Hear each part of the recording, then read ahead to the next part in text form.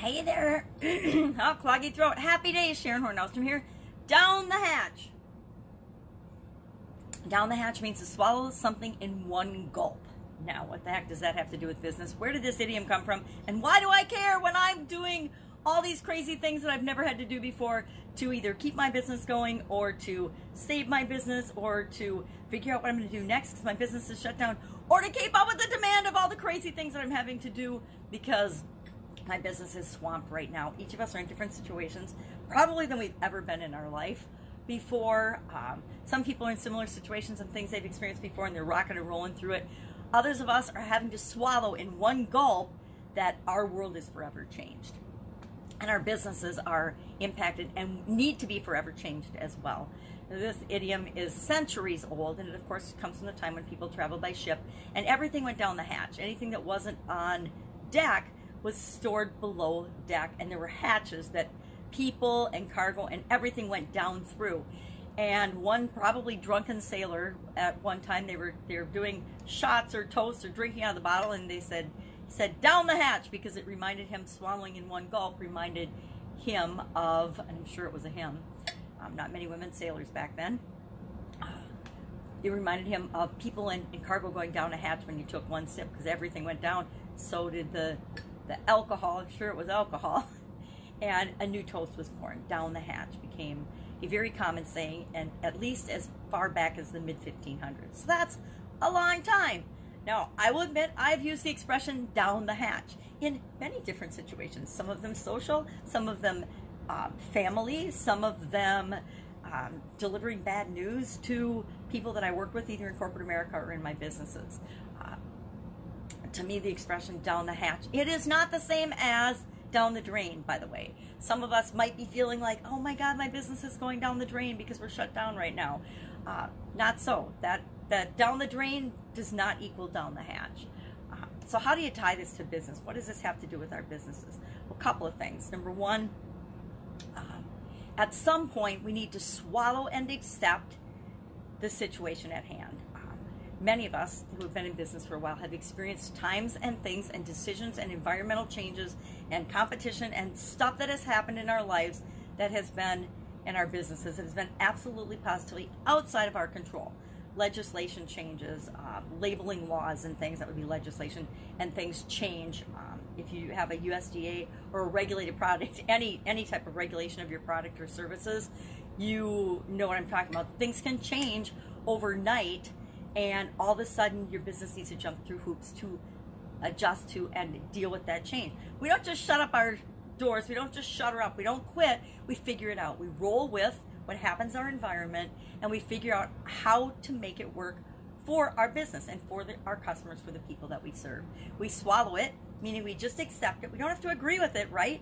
Remember, in corporate America, there were always decisions that came from on high, came from the owners, that we needed to implement across the board that we didn't necessarily 100% agree with. We would get in alignment with those because we knew it was in the best interest of everybody's long term, making sure that we made some of these changes and choices and decisions. But it didn't always feel good in the short term, right? If you were doing something like changing someone's work schedule, that doesn't feel very good to that person, but maybe over the long haul, it's better for everybody. I remember implementing in, my first job out of college, we switched to a couple of things. We went to a team-based system, which, oh my God, that was novel and dramatic at the time. Everybody just wanted to do one job and get paid for their one job.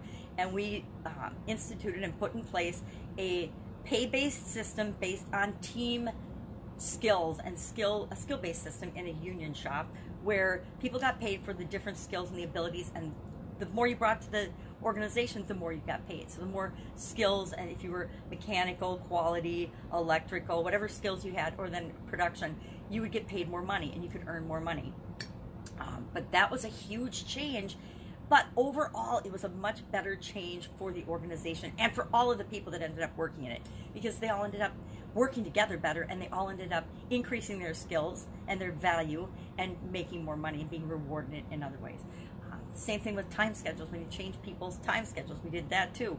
We went to an alternate work schedule. Instead of working a southern swing shift rotation, which, if you know what that is, that's terrible. I had to work that for a year with my team.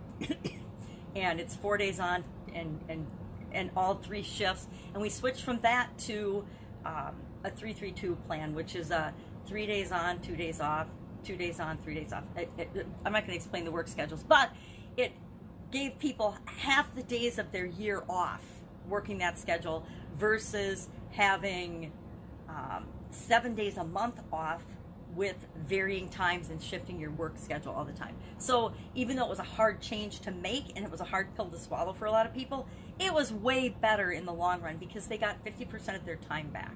And I think that's more valuable than any weird scheduling and shift scheduling. So there's sometimes decisions and things that we have to swallow that feel painful in the short term, but in the long term, we all ended up better off.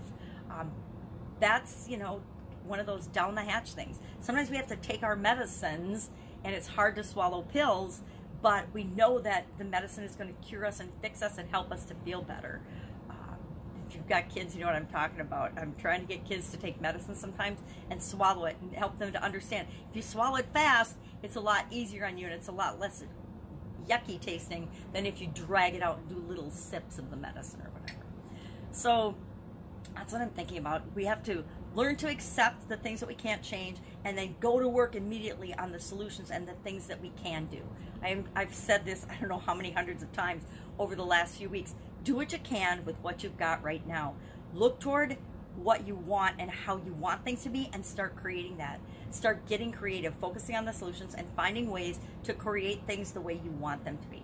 We've always had that ability, but most of us have never had the time or the energy left over after we're running through our lives to spend the energy and the time doing that. Now we're being forced to do that. So instead of feeling like you're being forced, use the time to make sure that you're creating what you want. Make sure that you're coming up with products and services and working with people that you want to work with. Make sure you're setting your life and your business and your world up the way you want it to be. It's a huge gift if we look for it in this situation, but we have to be willing to look for it. So that's my down the hatch idiom for today. I'd love to know if you've got any fun experiences with this. I've got some, I'm sure, stories I would never tell about shot drinking in college and down the hatch. I would love to hear it. I would love to know your experience with this expression. And if there's any other idioms that you would love to know the meaning of and how we might be able to tie it to not just our businesses, but our lives and the situation that we're all going through right now. Because I've had to make switches just like everybody else. Instead of just focusing on how do you grow and how do you build your business, a lot of the work I'm doing right now is how do you deal with the current situation? How do you make sure that you're going to survive? How do you go from being reactive to proactive and make sure that you are setting yourself up for success in the long term, not just making fear-based decisions. Somebody told me yesterday that fear is a terrible financial advisor, and I so agree. And we can talk about that another day. But have an awesome day. If I can help you in any way, ask. Otherwise, I will be with you tomorrow with another interesting idiom. What does it mean? Where does it come from? And how can you use it right now? Or how can you use it just to think differently about your situation right now? Take care.